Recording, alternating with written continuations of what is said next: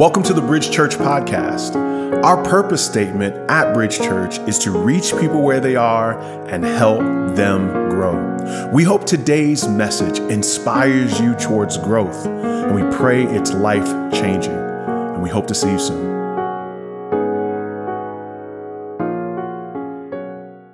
This is the last sermon in our series on Genesis. And it's been an incredible series. Have you been encouraged by Genesis? I'm sorry, let me check over here. Have y'all been encouraged? It's been a great series. And in this last story, it actually covers 13 chapters. It's the longest episode by far in Genesis, capturing over 25% of the entire book. And it may be for you, just a little bit of warning, one of the most difficult to receive. Yeah. Why? Because one thing that it taps into, and something that we all experience, is that you will encounter being offended in this life. You will encounter conflict. People will hurt you.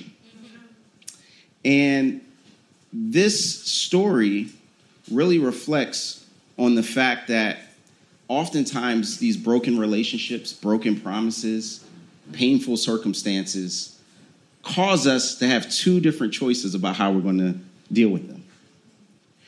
Your response to being hurt will determine your destiny.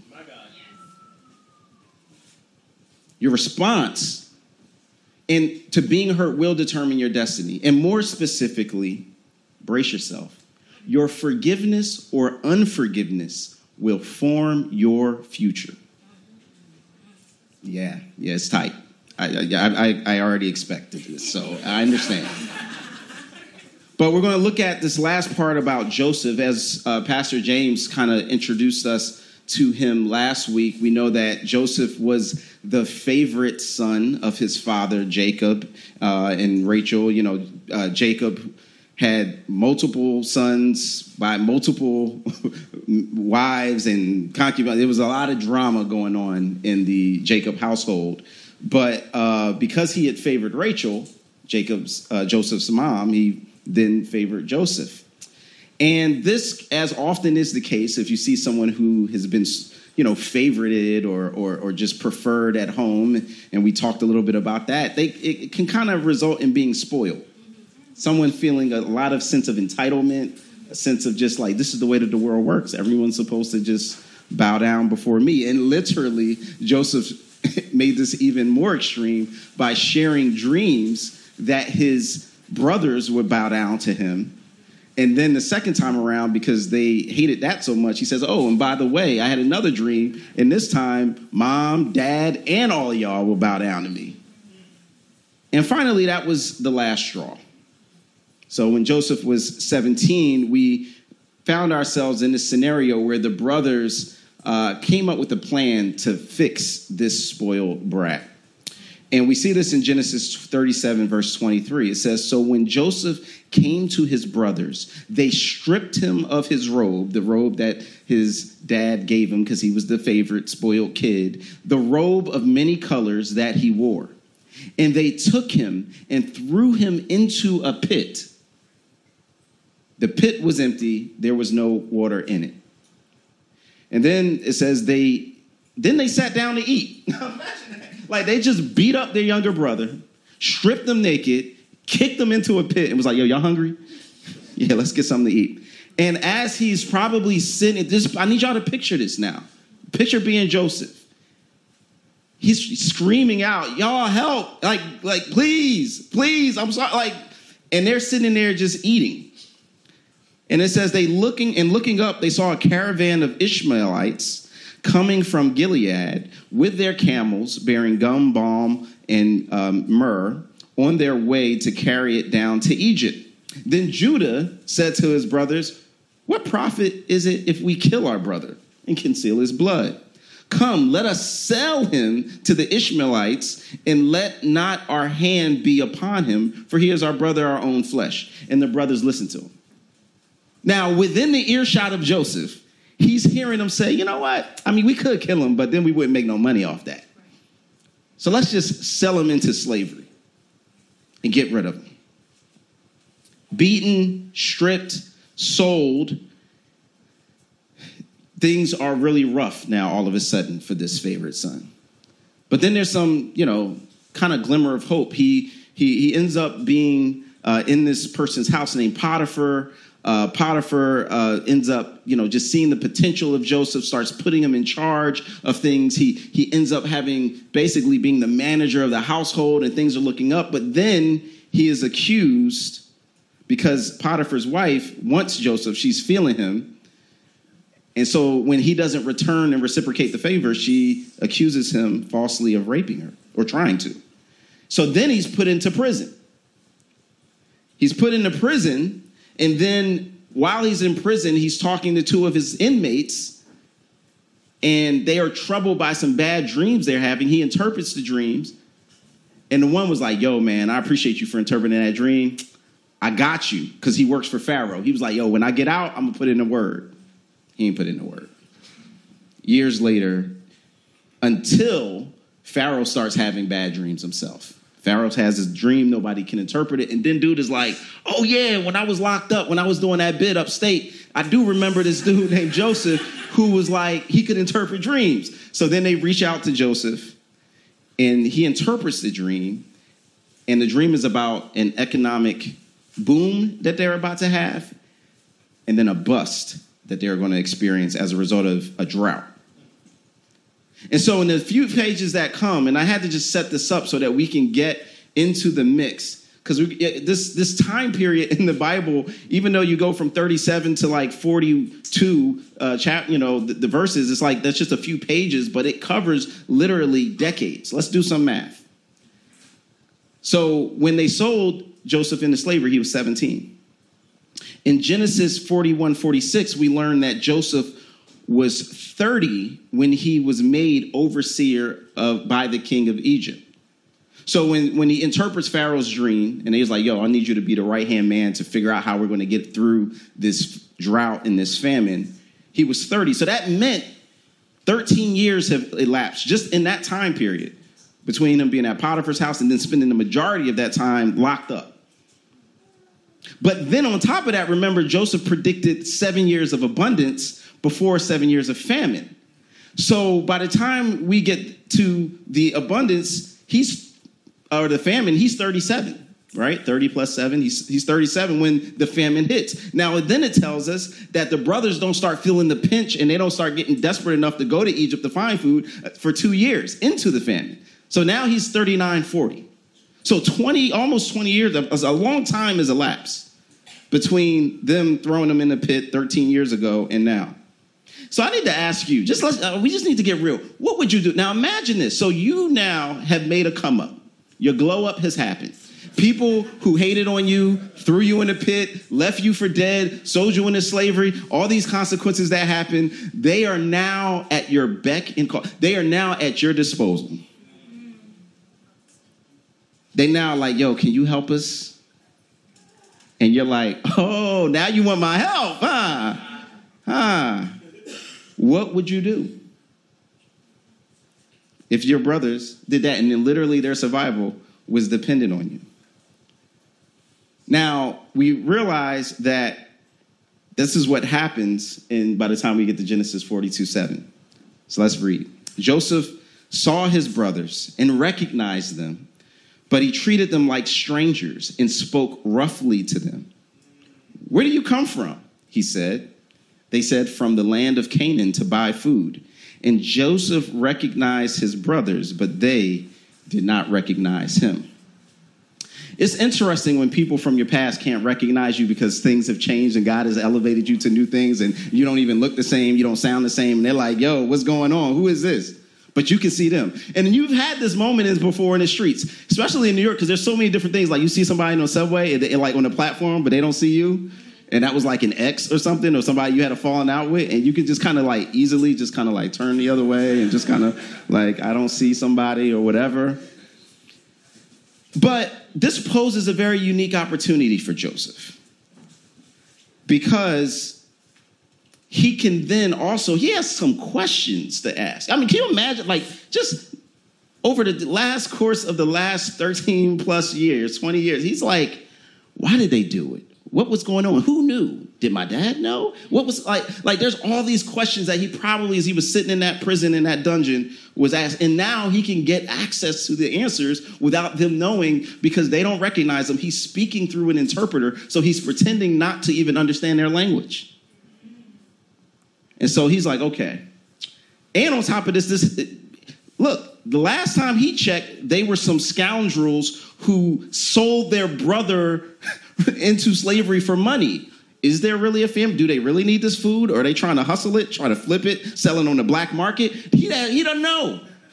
But these are not trustworthy individuals from Joseph's perspective. And so he needs some answers. And after pondering for 20 years these major questions, he hatches a plan to find these things out. He says, okay, I got it. I'm going to test them to see what's going on and if anything has changed in the time since I last saw them, when they beat me up and put me in the ditch and left me for dead. So he does a few of these tests that he's planning on doing. We see this over the next couple chapters, where he says he demands, because they say we have a younger brother and we're not spies. He accuses them of being spies. Now, do you know what the penalty is for being a spy in a foreign land? It's death. Like, he literally has their lives in his hands. And so he said, okay, well, bring back your younger brother to prove that you're not spies. And so they go away, but then he puts money, he gives them money, because they were there to buy grain. So what happens is they give him the grain, but then he gives them the money back and the grain. So he's going to see, all right, let me see what you're going to do now. Are you going to pocket it and just be like, hey, we got over? You know, like that moment when you get too much change back at the register and you're like, what do I do? So that's his plan. And they come back with Benjamin after some wrangling, and the dad doesn't want to let Benjamin go because he's like, I've already lost one son, because they told the dad, Jacob, that Joseph died. That's what, when they sold him into slavery, they just ripped up his robe, dipped it in some blood, and was like, yo, a wild animal got him. It was crazy. And so dad thinks Joseph's dead, and so he doesn't want to let Benjamin go. And they're like, yo, if he told us if we don't come back, one, we can't get food. Two, he held Simeon, one of the other brothers, as collateral. Like, this is a dramatic situation. So they come back, and he still is continuing the ruse. He pretends like he doesn't know them. But then this key moment happens. Remember, they don't know who he is. And so they come over to each other, and they're like, see, this is all happening to us because of what we did to Joseph back in the day. Like, man, God is punishing us. We should never did that before. And he hears them talking about what happened. And in verse 1, we see the reaction of chapter 45. Then Joseph could not control himself before all those who stood by him. He cried, make everyone get out from me. So no one stayed with him when Joseph made himself known to his brothers. And he wept aloud so that the Egyptians heard it and the household of Pharaoh heard it. And Joseph said to his brothers, I am Joseph. Is my father still alive? But his brothers could not answer him, for they were dismayed in his presence. You think? He loses it. His whole elaborate plan, this thing that he had developed and thought about and was going to extract, he just can't even take it anymore. He's triggered by the reminder of this trauma that he had experienced of seeing his brothers just completely, leave him for dead and get rid of him. And now, he just is like, I just need to know. I need to get connected to my family. And it makes it very clear, the whole palace heard it. That means he ugly cried. He was, I mean, it was everybody heard it. The word was just clear because he was in such, you ever cried like that before? Just ugly, all the emotions came out. 20 years of trauma, just boom. And the brothers are in shock, so they can't say nothing. because they never would have suspected that they were going to see him again, let alone now this is the person that we've been begging for help so that we can survive. And here's the thing that this insight gives us. Though it may not be as dramatic as all this big reveal, the reality is no matter how smart and strategic you are, like Joseph, you can't outrun your past. You can't outrun your past, and you can't outrun the emotional damage that those past and wounds have caused you. Even decades later, it's still lurking. But we also see from the brothers, you can't outrun when you do wrong. It will catch up to you. This is the same thing we found out with Jacob and Esau, right? Jacob, tricked Esau out of his birthright, and then Esau's coming, and he's like, uh-oh. Your issues will find you. But Joseph's response is instructive for us. And this is where I want us to put ourselves in the story, because the reality is, even though I don't know the particulars in your life, I don't know who it is that hurt you, I don't know who it is that you have a broken relationship with, I don't know who it is whose sin caused consequences in your life that you is mad about the consequences as you are about the initial thing that happened. But this is where Joseph gives us insight. In verse 4, it says, "So Joseph said to his brothers, 'Come near to me, please.' And they came near. And he said, 'I am your brother Joseph, whom you sold into Egypt. And now do not be distressed or angry with yourselves because you sold me here. For God sent me before you to preserve life. For the famine has been in the land for these 2 years, and there are yet 5 years in which there will be neither plowing nor harvest. And God sent me before you to preserve for you a remnant on earth and to keep you alive for you many survivors. So it was not you who sent me here, but God. He has made me a father to Pharaoh and lord of all his house and ruler over all the land of Egypt. Hurry up and go to my father and say to him, thus says your son Joseph, God has made me lord of all Egypt. Come down to me. Do not tarry.'" Okay, there's a lot here to unpack.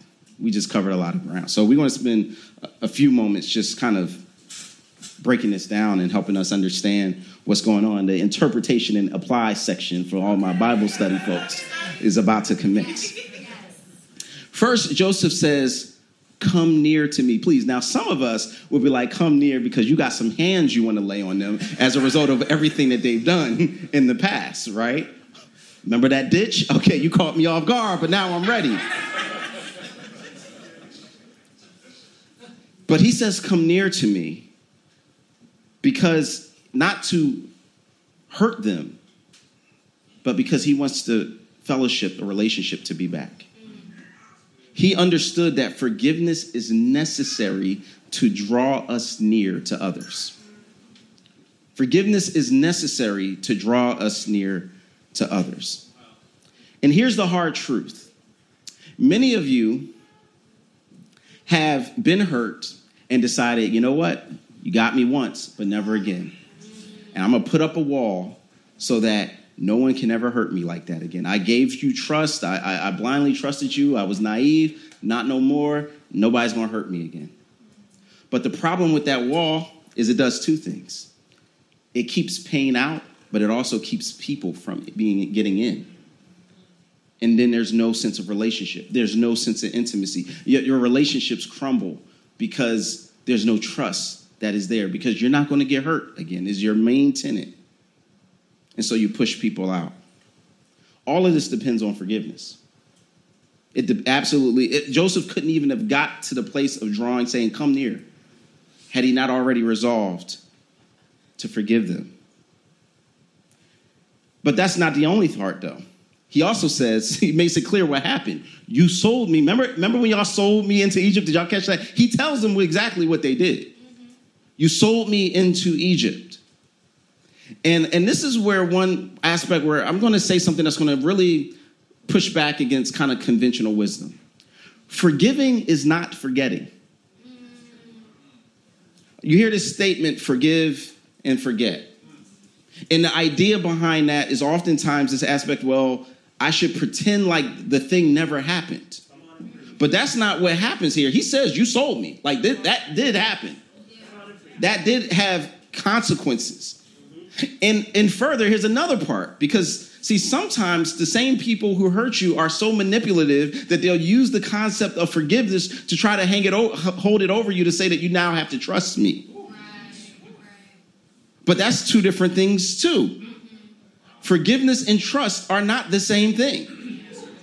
There are still consequences for the offense, even if you decide to forgive the person. And sometimes those consequences may involve restitution. Because if I'm going to repair the relationship, there might need to be reparations. That's what reparations is. It's to repair something that was broken. That's for another sermon. We'll keep it moving. But the idea is that forgiveness does equal a hope for the potential of renewed trust. But it is not a mandate or a guarantee. And don't let someone try to manipulate you into saying, well, I stole your car. I said I'm sorry after I wrecked it. So, can I get the keys to your new one? I'm good. Right. That must be rebuilt. But on the flip side, some of y'all are like, if I close the door from any type of intimacy, which does require some level of trust, then I'm shutting myself off from every human being eventually, because somebody's going to hurt you. So forgiveness is not a feeling. It's a choice. And we can see this because, Joseph's emotions and the pain was very clear from what he experienced. But he also realized, I need to do this. It's bigger than me. But this is not to say that somebody can just have empty words like, oh, I said I'm sorry. Can't we just move past this? Because it reveals the fact that the emotions are real. The pain is real, and we must confront it. But we also must confront the past or get stuck in it. Some of us just try to avoid it and just try to pretend, oh, yeah, we good. That was no harm, no foul. But you also just get stuck there. And here's the challenging, beautiful, complex dilemma. If you've been on the other side of that thing and you've messed up and someone has forgiven you, nothing feels as freeing as being forgiven. Nothing feels as freeing as being forgiven. Yet, nothing feels as difficult as forgiving others. Both sides of that are ultimately true at the same time.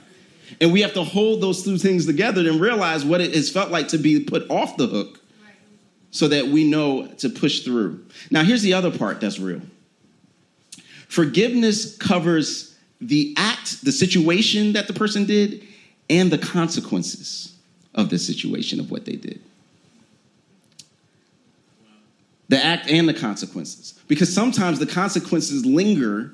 And so it gets us mad again, or we still stay stuck and be like, man, but look at my life because of what they did. I shared a few weeks ago about the scenario where my wife and we had bought a house in Orlando at the height of the housing boom, 2005.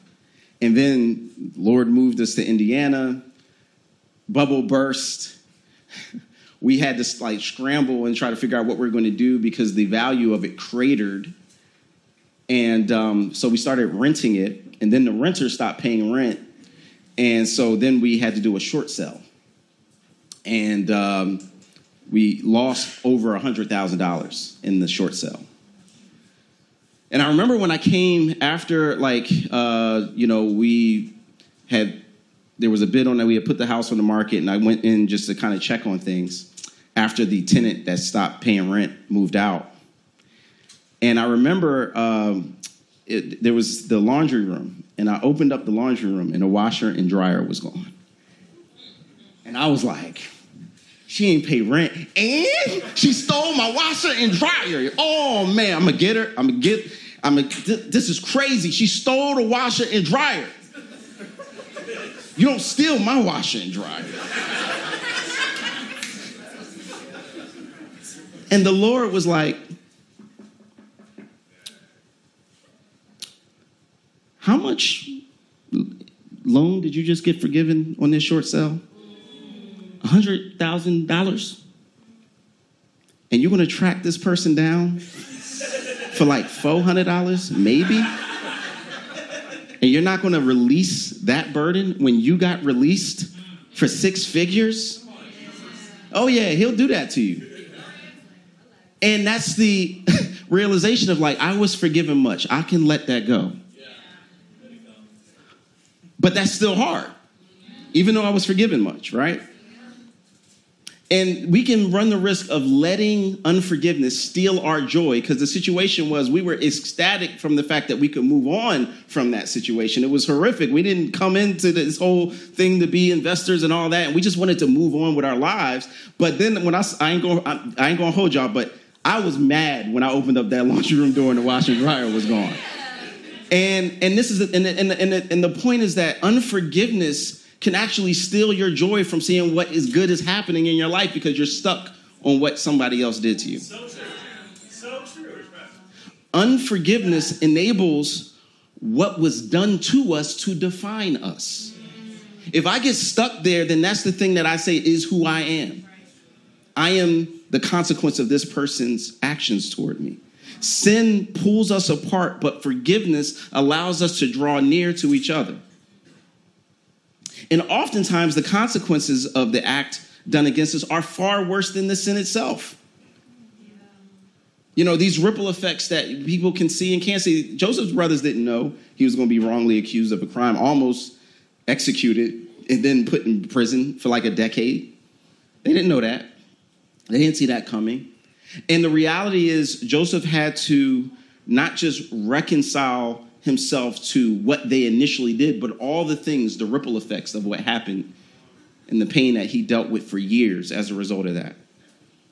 And we have to deal with this, each day. There was a woman named Samara Alinejad from Iran, and her teenage son was murdered. And she, was grieved heavily, and they ended up finding her son's killer. And she told the Associated Press that retribution was my only thought. All I thought about was him getting, and of course this was Iran, so like their penalties are pretty strict. So he was facing the death penalty. That was what he was sentenced to. And their legal system is a bit different, where kind of the victims or the families have a say in the extent of the sentence. And so she was all for it. And they hang you like noose around the neck, And literally moments before he was going to be executed, she made a last-minute decision to pardon the man who killed her son. Wow. And now is considered a hero. Because she realized, I'm not going to find comfort in the fact that this person is now dead. What would you do? And the key thing here is you forgive the offender in part for your benefit, not just for theirs. Ken Sandy, who started Peacemakers Ministry, said, unforgiveness is the poison we drink, hoping that someone else dies. It's the poison we drink. And here are aspects of the poison. Here's some of the side effects. Bitterness. Hatred, living in the past, is bitterness. Blindness, right? Because we have lack of awareness for all the things that we got issues with that somebody else got. We got blood on our own leisure, and we can't see that. Unforgiveness prevents us from. Brittleness. We become overly sensitive to everything because now I'm not trusting anybody at any point. And then brokenness. Our relationships are broken. We end up joyless. These are the results of unforgiveness. So we see this reconciliation happen. We see Joseph reveal himself to his brothers, tell them to go get their father. And so what ends up happening is Joseph ends up getting Egypt to sponsor their relocation. They send wagons, they send caravans all the way to Canaan to make sure that they get Joseph's brother that was remaining and, the rest, and his father and all their cattle and all that. It literally reunites him with his father, who he realizes had no idea he was still alive afterwards. And it's this very moving reunion. I mean, you see the word wept in this story. Like when he sees Benjamin, his younger brother, then he weeps more. Because, right, when he left, Benjamin was like just a toddler. And now he's like a grown man. And so they weep. And it's like this Color Purple scene. Remember when they reunited in Color Purple? That's what Joseph and Benjamin is like right now. Like it's deep, y'all. It's deep. But then their dad lives in Egypt for a while, but he's old in age, and so he passes away. And this last piece of the story really shows you the depths and the levels of this thing. Because this is after Joseph had brought him back. Now look at this. Now we're at Genesis 50, last chapter. It says, say to Joseph, please forgive the transgression of your brothers and their sin because they did evil to you. And now, please forgive the transgressions of your servants of the God of your father. Joseph wept when they spoke to him. His brothers also came and fell down before him and said, behold, we are your servants. But Joseph said to them, do not fear, for am I in the place of God? As for you, you meant evil against me, but God meant it for good to bring it about that many people should be kept alive as they are today. Do not fear. I will provide for you and your little ones. Thus he comforted them and spoke kindly to them. Y'all, this is 17 years after the reconciliation. But because they were like, yo, he's kind of doing this for the sake of our father. But once dad is gone, he's going to give it to us. So they're still afraid. After all that's happened, they've lived now, in there for 17 years. He's now 57. And there's still this sense of, and you see the emotion is still there deep. The fact that they bring it up again and still have this fear causes Joseph once again to weep. And this reveals the fact that time still, after all that time, when someone has hurt you, it lingers for a while. It may linger and be a wound and that scabs over as a scar for years, even decades. But there's a key question that you have to ask yourself. Is time healing or infecting your heart? Is it healing or is it infecting? Is the wound getting infected by bitterness? This is how you know. This is a couple key components. This is a couple of reasons on how we know that Joseph was healing. One, he never brought it up again. They did. If you're not bringing up, if you say you forgive somebody, but you keep bringing it up sometimes subtly or even in your own heart, then you ain't really forgiven. You still got work to do. And that includes talking to other people about the incident, too. Yeah, I was like, that first one didn't get you, but the right did. And not like in a counselor type, and I'm trying to be therapeutic, but in a way where you're like still mad and still kind of using it as a way to disparage their character. And here's the key question that allowed Joseph, again, look at what he said. It's profound. He says, as for you, you meant evil against me, but God meant it for good to bring it about that many should be kept alive. If he was consumed with revenge, he would have said, thank you, Lord. Now I got him right where I want him. And the focus would have just been on punishment. We have to ask ourselves, do I trust God's plan for redemption or my plan for revenge? Which one am I really trusting in? Because it can't be both. See, forgiveness trusts God's plan for redemption over our plans and desires for revenge. And what that does is allow God to move. Vengeance is mine, says the Lord, and deal with folks according to his wisdom, according to his purposes. And at the same time, it allows me to forgive the offender of whatever was done to me. Forgiveness forms our future. And not just for individuals, but for nations. And we've seen this recently. I don't know if you know the story behind South Africa. But Nelson Mandela was arrested in 1964 for opposing a racist regime that had instilled apartheid throughout the country. And as a result of protest and divestment of South Africa, he was finally set free February 11th, 1990. So if you do the math, he did a over 20-year bid. 25 years he's in prison.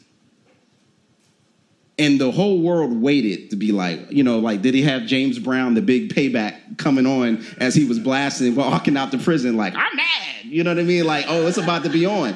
Now, remember, whites in South Africa only make up 20% of the population. So the end of apartheid could have meant a reversal, the likes of which we have not seen before. And there was that level of fear. I've been there twice, and when people who were around that time talked about it, the whole country was literally waiting with bated breath to see if it was going to explode. And when Mandela walked up to the podium, he says, "You will achieve more in this world through acts of mercy than you will through acts of retribution." He led his whole nation into a spirit and a process of truth and reconciliation that acknowledged the past, but at the same time said, well, we have to move forward in it. And that healing literally kept the nation intact. If Joseph would have taken revenge, think about this for a second. That would have meant that all the other tribes of Israel would have gone and been snuffed out with his brothers. Judah, Levi, and the rest. And if he would have just said, you know what, I ain't going to kill you, but I ain't going to help you either. Nah, we ain't got no food for you. Bye. They would have starved and died out, but it wouldn't have been at his hands. And he couldn't have known that the book of Genesis ends with the genealogy. And I think part of the reason why it ends with the genealogies of all the brothers and their children is because you know what comes after Genesis? Exodus. And what happens in Exodus is there's a Pharaoh who arises who does not know Joseph, puts the people in bondage, eventually looks to murder all of the Hebrew boys. And there's this boy whose parents their mama put him in a basket down the river. And he becomes the deliverer of the people. Y'all know his name, Moses. You know, Moses is from the tribe of Levi. If he would have got his get back at Levi, Moses wouldn't have existed. And then later on, there becomes a king named David. David is from the line of Judah. If he would have snuffed out Judah, who was the one who said, let's just sell him into slavery, y'all, and he heard him say it, he would have not actually been able to see the king of Judah arise, who would then later become the ancestor of Jesus Christ, who is the one who now saves and rescues not just all of Joseph's lineage, but the entire world. And so this is why Jesus calls us to live this out so vividly, because that was all possible because of forgiveness. And so when we see that Colossians 3 tells us, put on then as God's chosen ones, holy and beloved, listen, compassionate hearts, kindness, humility, meekness, and patience. Here's the tough part. Bearing with one another, and if one has a complaint against another, forgiving each other as the Lord has forgiven you. So you must also forgive. You notice that bearing with one another assumes that we're going to have issues, right? It's like, look, just bear with me. Just bear with them. I know that person offended. You got to bear with each other. That's part of the routine. So when folks come to church and you expect everybody to be perfect and holy and right, it's like, nope. You're going to have to bear with us. There's going to be some offenses that happen. But then look at what it says. Forgive as the Lord has forgiven you. Well, how did the Lord forgive us? Well, he tells us in Romans 5:8 that God demonstrates his own love toward us in that while we were yet sinners, Christ died for us. He didn't wait until we got right. He didn't wait. He actually volunteered to put himself in a position to sacrifice for us. God demonstrates his own love. We didn't deserve it. No, we don't. You can't deserve forgiveness. It's something that has to be offered to you. And we see that Joseph then becomes a picture, a foreshadowing of what was to come. Because you see, Joseph was sold into slavery by his brothers for 20 coins. Jesus was sold for 30 to be crucified. Joseph was wrongly accused and sentenced to prison. Jesus was wrongly accused and sentenced to death. Joseph was rescued. He rescued his family from physical death by providing them bread. Check this out. Jesus rescued the church from death by being the bread of life. Okay, wait. Joseph tested his brothers before he forgave them. Jesus was tested on the cross and said, Father, forgive them, for they know not what they do. Joseph's forgiveness allowed for Moses, the deliverer, to come. Jesus' forgiveness allowed for him to be our deliverer himself. That's what forgiveness is. It's costly. It does cost you something. But it's the heart of the gospel. It's the very heart of our relationship with God. And otherwise, if you don't forgive, it leads to a cycle of brokenness in our lives, in our families, that we can never get out of. But if we recognize who God is and what he's meant and done for us, then we can realize that it's bigger than us. My grandma bought, her pride and joy was a house that she purchased back in 1955. At a time when women couldn't even own property and black people couldn't even live there. It was a segregated neighborhood. But she scraped and strategized and got this house. Well, my grandfather was addicted to gambling. And so there were multiple times where she gave him money to pay for the mortgage, and he didn't, and he used it. And so eventually they broke up. And, obviously we're somewhat estranged. But then decades later, he, matured, became a great-grandfather to me, and he was diagnosed with dementia in his late 70s, early 80s. And me not knowing all the backdrop, because, family and secrets, I go up to my grandmom and I just ask her, he needs help. He can't stay at where he is. Can he live with you? In the same house that she'd almost lost because he was gambling it away. And she struggled with that thing, but eventually she realized and saw that it was bigger, that she would not have just hurt him, but she would have hurt me. And so she took care of him till he passed in that same house. We see Joseph's pain and trauma, but we see the benefits of forgiveness as well. This is how I came to Christ, because somebody forgave me after I hurt them. And I couldn't understand it. It was otherworldly. It was supernatural. And I was like, tell me more. And I agree with my man, Shai Lin, who said, if you think meekness is weak, try being meek for a week. This is hard. It is hard to practice the process of releasing people because we can feel a sense of power. But what you experience instead is freedom, reconciliation, peace, love, and humility. So I'm going to leave you with 3 things to do that might be helpful as you listen to this and you recognize that I got some work to do in this process. This is a list of a thing that could be helpful. First, list the act of sin done against you. Just make a list, write it out. Then list the ripple effects of the consequences of that action. And then, for your own sake, destroy the list. Wow. You might decide to take a, match and burn it. Rip it up. Just say, careful, we don't want nobody's house to burn it. But when you realize these things, and when you understand that forgiveness allows us to be free, to release that poison that we have in us, then we recognize what Christ came to do and what Christ came for. That Christ offers that sense of forgiveness in himself, and he releases us from judgment. And you know whose judgment? Not just God's judgment, but the judgment of others and our judgment of others. All that is released through Christ. Could you stand with me?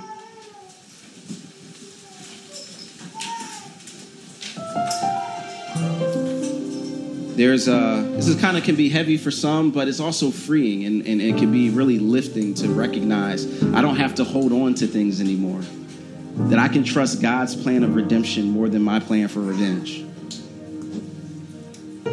So I'd just like for you to extend your hands, right? Just to almost imagine whatever might be that thing that you're struggling with, either releasing Or maybe it's the fact that somebody is holding it against you, or that you're holding it against yourself.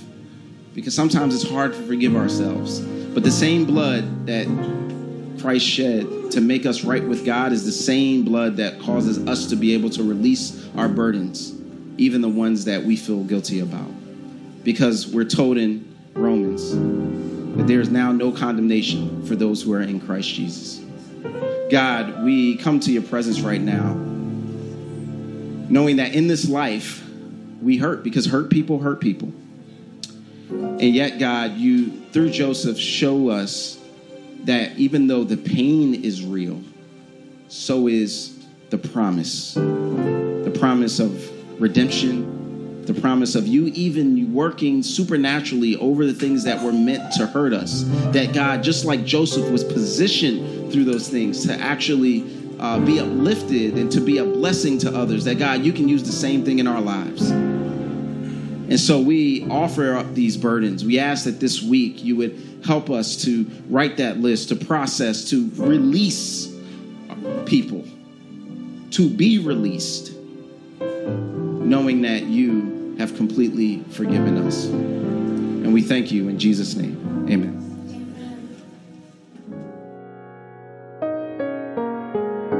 We hope today's message was encouraging for you. We'd also love to hear how God used this message to speak to you. We hear from people all across the country about what God is doing through our podcast, and we'd love to hear from you. You can email us at info@bridgechurchnyc.com. You can also find us on Facebook and Instagram. Our handle for both of those social media outlets is @bridgechurchnyc. Our website is bridgechurchnyc.com. If you're in the New York City area, we have services at 4 p.m. and 6 p.m. on Sundays at 98 Fifth Avenue in Brooklyn, New York, right next to the Barclays Center. We are praying for you, and we hope to see you soon.